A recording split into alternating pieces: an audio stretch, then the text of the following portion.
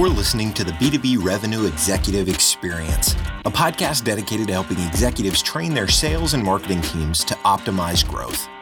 Whether you're looking for techniques and strategies or tools and resources, you've come to the right place.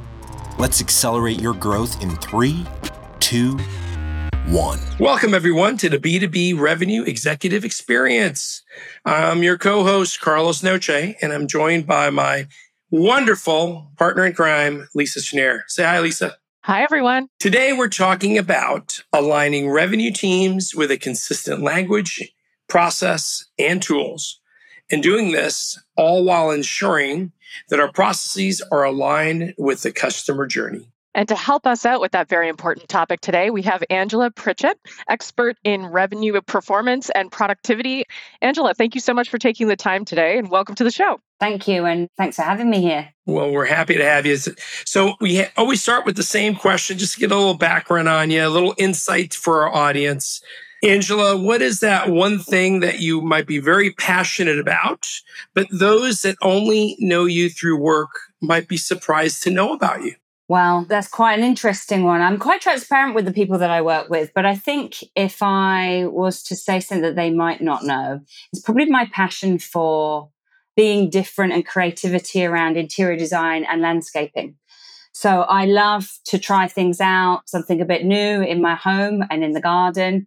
And I'm lucky enough to have a husband who's really talented and creative. So he can take that vision that I have and put it into reality. And you may just see slightly in the background. So I'm not using any kind of Zoom background or Teams background. This was one of his projects that he did for me just recently. Nice. Amazing. And is it barn boards or is it tile? I can't really tell. No, it's actual like panel boards that have been painted. So like kind of Swedish like cabin, that kind of very cool vibe, I think. Yeah. So it's quite nice to be in here. I spend a lot of hours here. So that's right. It's important to love your space, especially when we're all working from home, right? Yeah, for sure. So you dream up the projects. He's got to make them come true. Yeah. I think I got the better but hard side of that bargain, right? No, I like that. All right. Tell us a little bit about your story. How did you get to this part in your career? Give us a little background on Angela. Yeah, so my journey began in learning and development. So I was a business technology consultant. I worked for a company for 11 years, a healthcare company called Bupa. Some of you may know that. And in there, I was a technology consultant helping the business to deliver training in technical solutions. And I was always curious really to understand. It was really great to deliver these training solutions to our employees, but what happened when they left the room? Well, after that, I had that lovely experience. The lunch was nice. It was a day out of the office. Hopefully they learned something when they're in that classroom with me. But what happened when they went back? How did that impact the business? What return on investment were we getting from doing these trainings? And that kind of morphed my curiosity, getting involved in other programs with the IT team. And then eventually that turned into a role into sales enablement. So I began my journey in sales enablement probably 15 plus years ago when it first came across the pond from the US. You guys always have these wonderful new roles and ideas, and they come across to us in Europe, and it takes us a while to get in bed. So in my role as sales enablement manager, I've sat in product, I've sat in marketing, I've sat in sales. And the biggest thing for me taking the work that I've done in L&D was about the curiosity to take what we're doing in enablement and turning it into a reality. So why are we there? We're there to build pipeline, generate revenue for the business. So how do our enablement programs do that? So I was able to start constructing a framework, a model that was able to realize that enablement potential, be that training, be that content, be that tools. And in one particular program that I delivered, we brought back £40 million of revenue to the business from our enablement programs. So that model I've used now and taken to different industries, different organizations. We've adjusted it as we needed to, but it probably has been the best thing that I've done in sales enablement that serves me well from then until this day now. Wow, that's a fantastic return. Incredible. And Angela, so just to kind of back up a step, with when you're talking about all the revenue teams, which teams do you feel fall under that revenue umbrella? Because it sounds like you were kind of quarterbacking amongst many teams. So when you get started from the beginning with a client, which teams are you really focused on? Yeah, so for me, it's mainly those quota-bearing heads, and typically marketing, sales, and customer success and support. But just recently, there's been the need to involve more of the commercial product teams as well. So even though, firstly, sales enablement started off with just sales, it's now morphing into those revenue teams, marketing, sales, customer success. There's also a team that's kind of being left behind, and that's the product team. And so when I look at programs and initiatives, that's the team that I'm focusing on. That's so interesting because the product team oftentimes are like responsible for the innovation and the roadmap, right? So revenue can be directly tied to that. Exactly. We use tools now like conversational tools, and customers are telling us about things that they want in the journey. So in our partnership, it's circling back that information that our customers are asking for and bringing that back into a roadmap. So, with so many teams involved in this, how do you drive that alignment on goals when different teams are going to have different focus? Maybe overarching, like it's all driving the corporate objective, but how do you make sure that that's the case? Yeah, and that's really, really important. And in different organizations, we've dealt with that very differently. I think in the most successful organizations that I've worked with, the goals typically come from the top to start with. So understanding what the plan for the company is in the following year, but the 3 and the 5 years ahead. So understanding what those company goals are, and then the teams understanding those goals and then working on initiatives that meet those goals. So everybody's kind of falling like a waterfall following those goals. But also it's really important that they also have their impact so that we can also feed back from teams upwards. Definitely. Awesome. And so, have you ever run across a time when there's been a misalignment and like you've had to help shift mindsets and get the focus back on what truly is the priority? Yeah, sometimes that happens a lot because people are really passionate about the role that they do. And sometimes that comes about when communication isn't clear and people aren't being transparent. So by putting in those mechanisms of communication, regular communication and cadence and transparency, people can then see, I'm on track, or have I gone off on track on something that was realistic to my team and my team only? And so bringing that focus back. So again, it's about that communication, transparency, and making sure that people are sharing where they are and where their progress is to make sure that we're all heading in the same direction. I love it. There's an exercise we run with in some of our training where we actually get people to really focus in on what do you get paid to do? Because it's so easy for your calendars to book up with so many other things. And to just take that exercise, and we actually have them list everything in their calendar in a week and then rank it from most revenue generating to least. And it's always a bit of a shock, right? And I love that. So something else that we've been doing similar to that, we've been partnering with another organization who's been teaching us about where to focus your attention. So as in a revenue team, you're very much under pressure. It's a pressurized role, right? And so we want people to perform under pressure throughout the whole stage of their journey, whether that's the end of the month when you've got those targets or the end of the quarter. You can suddenly become distracted and focus your attention in the wrong places. So we've got some frameworks in place that we've been working on to bring people to basically help them to zoom out and zoom back in, and then to be able to focus on that task at hand and avoid those distractions and things you can't influence or control at that time. That's so important too. There's only so many things you can control. I work with a lot of prospecting teams like SDR, BDR teams, and I'm always saying like focus on what you can control. And one of the biggest things you can control is your effort. So it's so easy to get caught up in the anxiety of things that you really can't affect. So that's great. That's a good exercise. I'm one of those people. I've got these little Post-it notes all over my desk. I actually, that's how I build my priority list, and then I reorder my Post-it notes for like with dates of what needs to be done at which time, because it's easy to get overwhelmed as an entrepreneur as well. So yeah, I love that you do that exercise. The last thing I want to ask you about on this topic specifically is that have you ever worked on aligning incentives and bonuses so that teams feel the sense of mutually beneficial arrangement is a good idea? Like, is that a good idea, or can it lead to unhealthy competition or unhealthy environments? Yeah, and I've been thinking a lot about that, Nick, especially as we're at the end of the year thinking about what we're doing next year. I do think there's something in aligning incentives and bonuses to the common goal. So as everybody's working towards one common goal, we're striving for the same thing, sense of purpose, one team. However, I think everybody's motivated differently. So it's really important that if you are going to set those goals and incentives, you do get to understand your people, your employees, because what motivates one person doesn't motivate someone else. So I think you have to be open and know what motivates the majority of your employees so that they can feel like they're part of something that they want to achieve. So true. Everybody talks about compensation drive and behavior. And I put a lot of comp plans throughout the years together. One that my people loved me for, I actually thought it was a great mistake. So we had these pre-sales teams that had a team goal. It could be regional and company-wide, and they had amazing teamwork. And I added this one little kicker that was based on individual results that everybody loved. But in all honesty, it didn't drive the teamwork behavior. It kind of got in the way of that. So it's interesting. We talk about comp plans, really thinking about, hey, what's the behavior I'm ultimately looking for at the end of the day? You may not like what your results are. Like I just slice it in my experience, right? To kind of think through it. I love the fact you talked about a consistent framework. All our clients that we talk to, it seems like, hey, what's your number one challenge? Sooner or later, they go, we need a consistent language, framework, conversation to get started. I'd love to ask you, from your perspective, what do you recommend for organizations as a way to get started in trying to implement a common framework? So for me, it's about understanding where you are. What's your current situation? What's going on right now? And then understanding, again, linking this back to what we've been talking about already is what's the plan for the business? Where are we trying to go and how we're going to get there? So understanding where we are, where we want to go, and then where are the gaps? And then breaking down those gaps. And then most importantly is as you start to build that framework, you know where you're coming from, where you're going to, the gaps that you're starting to close.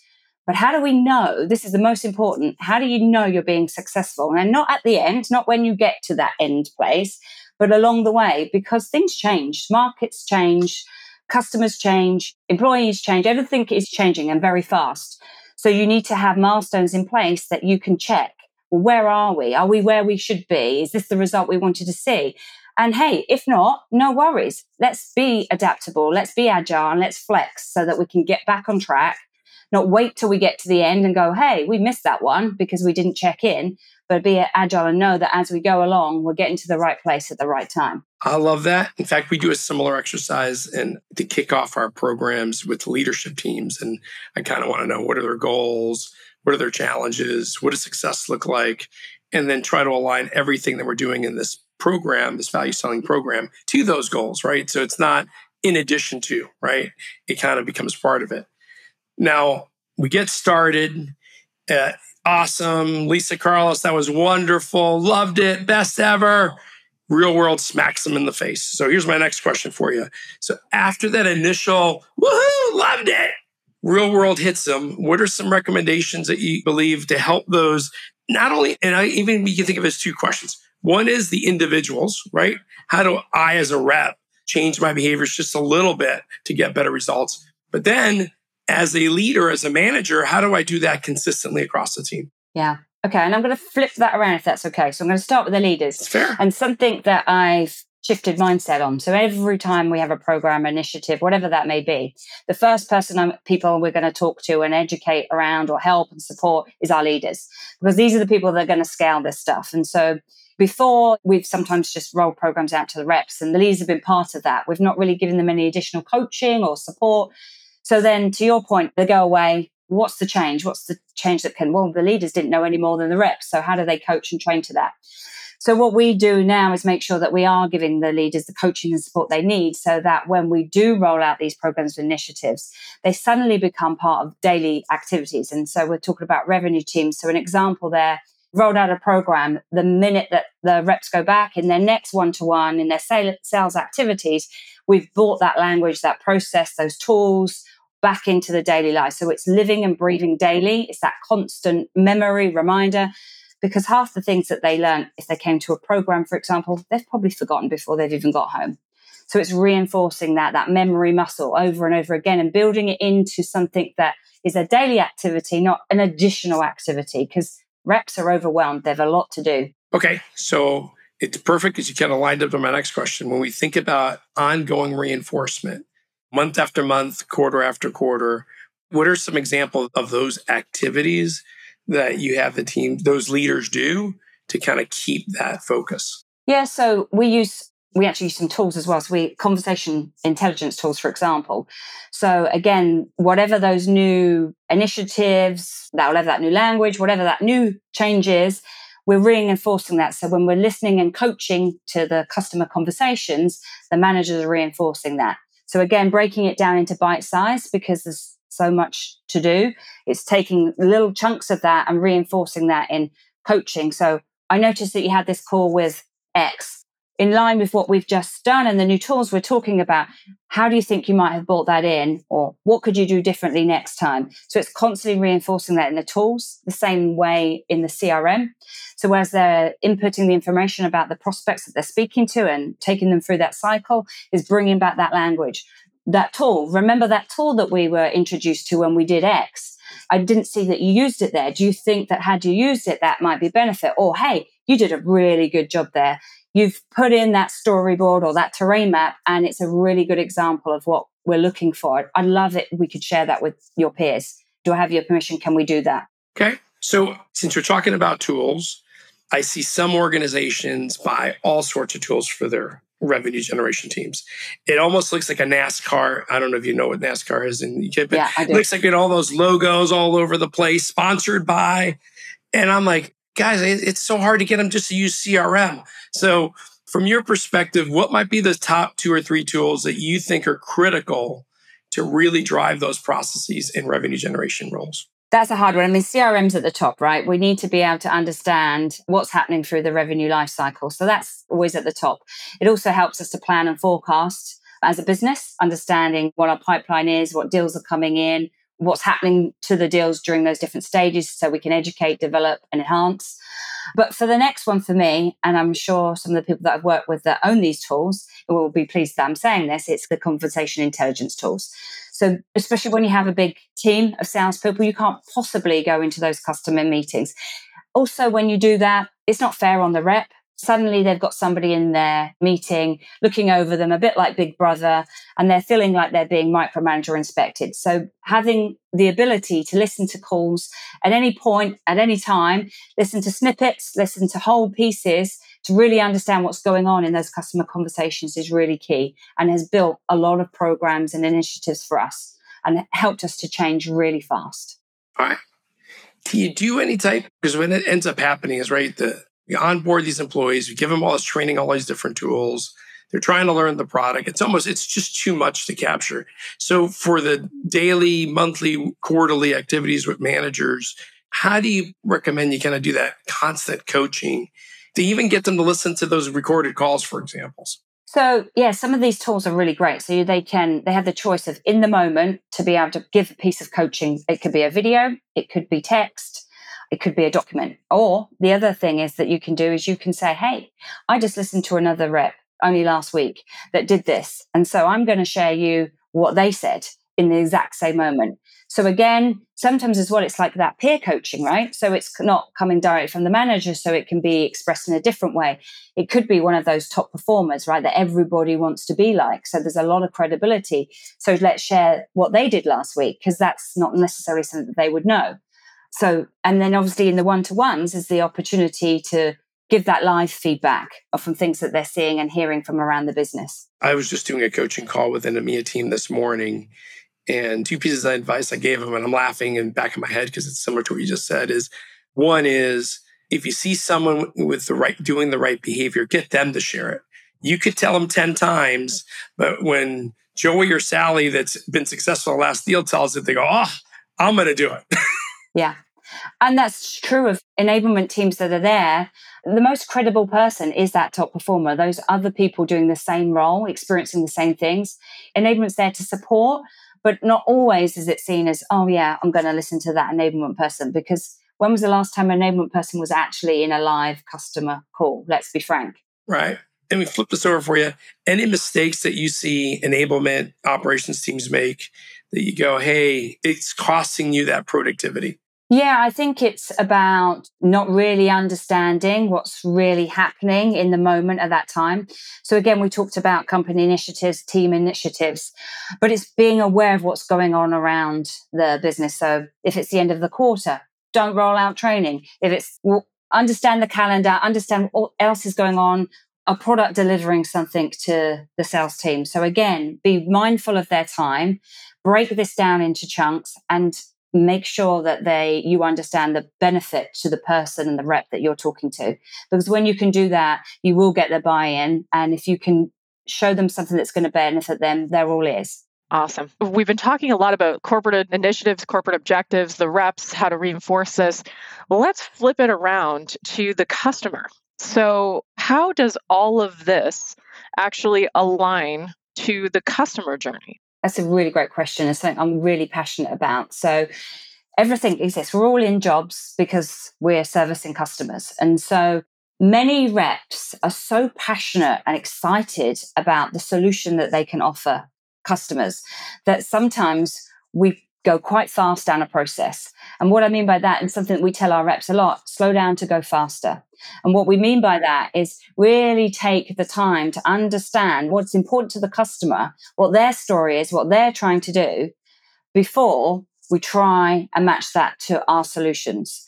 And so it's really important to understand that customer journey so that we are having the right conversations at the right time with the right people. Yeah. The so easy for us to get too focused on internal, like our selling process, when we really need to be thinking about their buying process and making sure that we can match up to that. So when you think about, because we talked a lot about tools here, when you think about automation, how much of that plays into the customer journey as well? That's actually huge, right? So when you understand what your customer journey is, and then you understand what your internal revenue processes are, what that enables you to do is look for any efficiencies or effectiveness that you can bring in. So duplicating of resources, so resources in different departments doing the same thing, time and resource. And then are there any tools that we can do to automate that process? Ensuring that people, your biggest assets, your resources, are spent time having the conversations at the right time with the customer rather than caught up in some of those kind of process type situations that could be done automated through email, through technology. Right. Perfect. And now you don't have to like name drop specific brands. We are not sponsored by any of these tools. However, when you've experienced putting your model into place and really focusing on aligning to the customer journey, are there any specific tools that you found that made this sync easier? Yes and no. So I think about tools in two buckets. So it's the technology, software, but also then the tools like storyboards and terrain maps and those kind of tools. And so I'm going to talk about the toolkit, so those tools. Because when we've put into place with our common language and processes and a set of common tools, things like storyboards and terrain maps, and we build them at the very beginning of the customer journey. So when we're first having discussions and starting to understand the customer, and we move through that journey with the customer, and that passes on. So you've got marketing generating those conversations at the beginning. They move to an SDR moves to sales. We manage to find that sweet spot, and we're there, and we're providing the solutions to the prospect they're telling into a customer. There's that handover to the CS process. Now, what you often find sometimes is there's a duplication of effort internally. But what that does for the customer, when you show up to the customer, you look like a disjointed team. That's not a great experience, and should probably put some doubts to the customer about, is this an organization that I want to continue having a relationship with? So when you have toolkits like those that build through that revenue journey, that pass from one role to the next, we're able to have the same conversation. We're not duplicating anything. And the customer sees us as one team, streamlining their processes and truly understanding them. Excellent. It seems so simple, right? But you don't realize that you have these inefficiencies sometimes until you go and look at your internal process and you map that out. Agreed. One of the things that we do in our process, which is not ingenious, we call it a mutual success plan or mutual engagement plan. And it's basically documenting those conversations from the beginning back to your customer. So you're not just documenting it in Salesforce for your manager. You're really documenting it for your customers. Like, hey, why are they doing it? Why are they doing it now? Why are they doing it with us? How do they justify that purchasing decision? Who needs to get involved? And what's the timing? The customer's timing to success, not to deal with closing, which everybody nods and goes, yeah, that's great. But I got to tell you, I struggle with teams executing on it. And I love your advice, right? So here's something that's very beneficial to the customer. It's very customer focused. It happens to be the same data we want. And I'll come back to that in a second after you answer this. But sales teams struggle in doing it consistently. Any advice? I've also experienced that. And it's a tough one, right? Because it's really important to bring that customer in on that journey that you're going through. So a tool that we use is called, we actually use a cross-check. So it's literally a cross on a piece of paper. It can be done on the back of a napkin, wherever you are. And what that enables you to do is to understand what's driving those customer requirements and what's the goals that are coming in, what's the challenges, what's the opportunities, what's their requirements. And so what we call that stage 1, stage 2 is like above the line conversation. So truly getting to understand why the customer is talking to us, what problems are we going to try and solve for them. And then below the line in stage 3 and 4 is around then presenting back, now we understand your story, what you're after. This is what we do. This is our story. And these are the solutions we can help towards what you're trying to do. And then stage 4, the last stage in there is really those concerns and anxieties, because there's going to be some, right? We always, as a buyer, you go down that process, there's always going to be some concerns. And what we do is we use those cross checks, not just internally, but also with the customer to say, hey, from our conversations, this is what I think I understand. Is this a fair representation? Have I missed something? Would you say this is true? And again, that's used in the early stages of conversations with customers. But then that's shared again down the process with the CS managers and CS teams. Then when they're in those onboarding and that implementation conversations, can bring this up and say, hey, when you spoke to my colleagues back in whenever, because again, implementations don't always happen straight away. And again, not just then, but again, in your milestones and your QBRs, bring this back up, adjust it, check on it. So using the tools with the customer to make sure that everybody is aligned. And I think the customers, they relate to that and it makes it easy for them. You're not their only vendor, right? They're working with lots of other people with lots of other goals going on. Yeah, I try to get teams to go, hey, look, you're helping them make that buying decision easier. Because 9 times out of 10, they got to go talk to their boss or boss's boss about this project they've been looking at and answer the tough questions. Here's why we're doing it now, why we think we should go with Angela and her team, why we think it's worth it to go with Angela. She's not the cheapest. Everybody's on board. Here's the timing. So we're trying to help them get their ducks in a row, if you will, to be better able to sell internally. All right, it's not off topic, but I guess it's kind of operational. Every company's got sales stages. I kind of look at it like religion, so I try not to change it. But everybody talks about aligning to the customer journey and the focus. Any advice there on how you've seen organizations be effective of having simple, understandable sales stages in Salesforce from a process perspective, while still being able to do the things that we just talked about? Any advice? Yeah. And so the best processes are derived from the customer journey. So if you don't have a customer journey and then you build a customer journey, you don't need to go and scrap your internal processes. That's not what we're saying. But there is benefit to realign them and ensure there is a correlation between the customer journey and the process.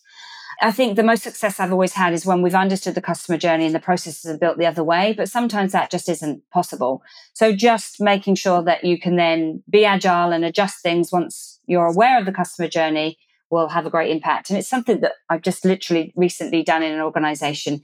We built new sales process and we just simplified it. We just try to make it as simple as possible, but everybody understands and it's linked to now the customer journey. So they know what stage they're in and how does that relate to the buyer's journey and where the customer is. So they can tie the two together. Amazing, Angela. I think we could talk about this topic all day long because we're all passionate about this. I'm going to shift gears a little bit though, because I'm curious about you personally. What would be a big mistake or misstep you took in your career? And what advice would you give to our listeners to help them to avoid the same thing? Yeah. Wow. So I think for me, it's one from maybe my early days in sales and I was working for a big tech company, and you can probably gamble which one that is if you looked at my profile on LinkedIn, but I'm not going to say names. There's been a few. And I'm very passionate about what I do. And so when working with the execs and them telling me their problems, I had the solution already. Well, I believed I had the solution already.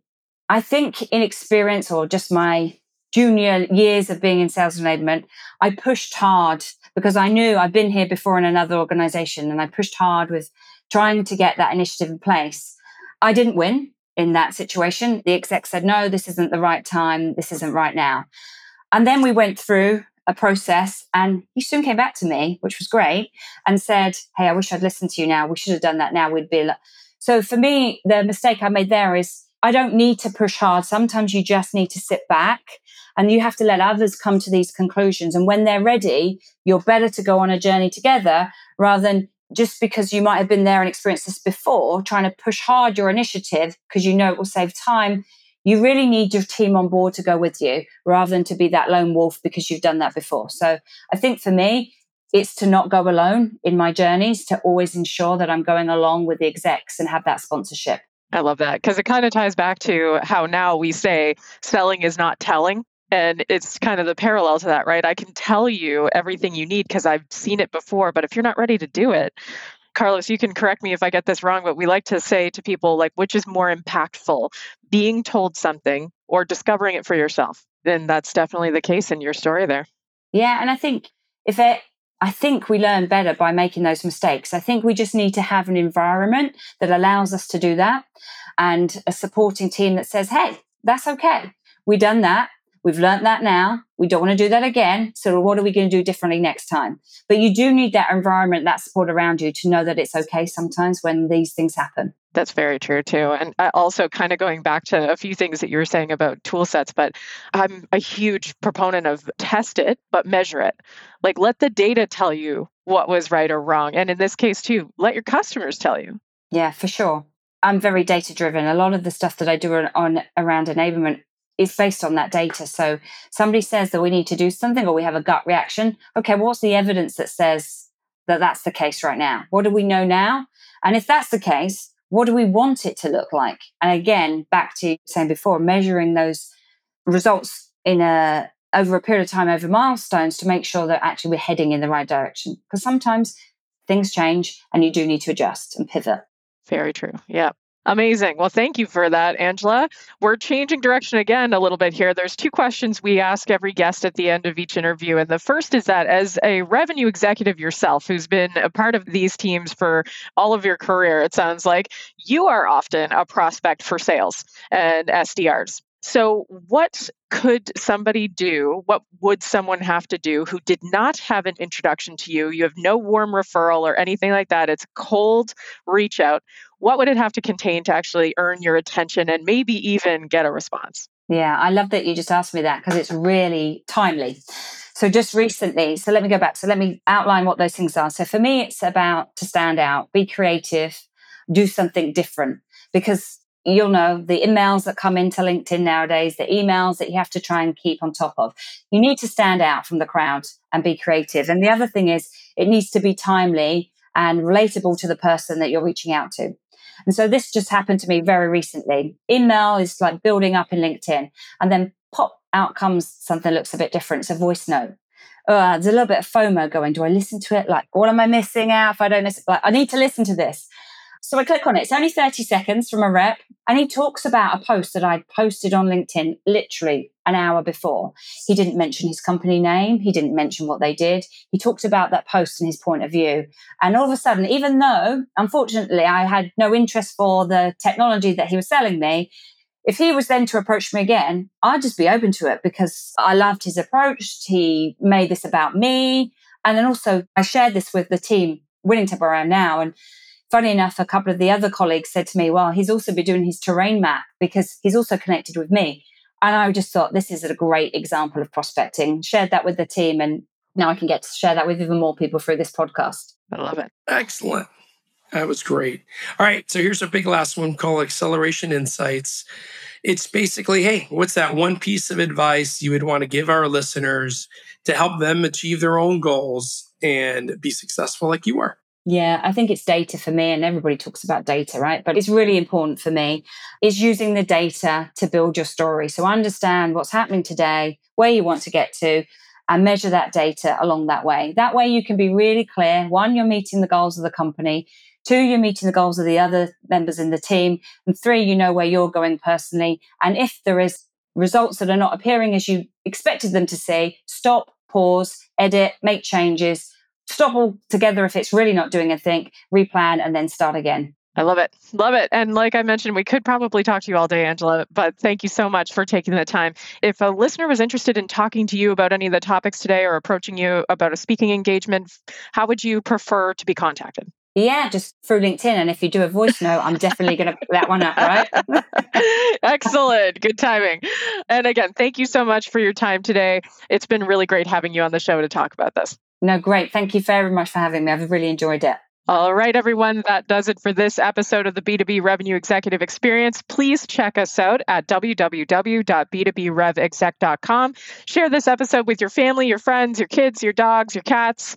And if you like what you hear, please do us a favor and throw us a 5-star review on iTunes.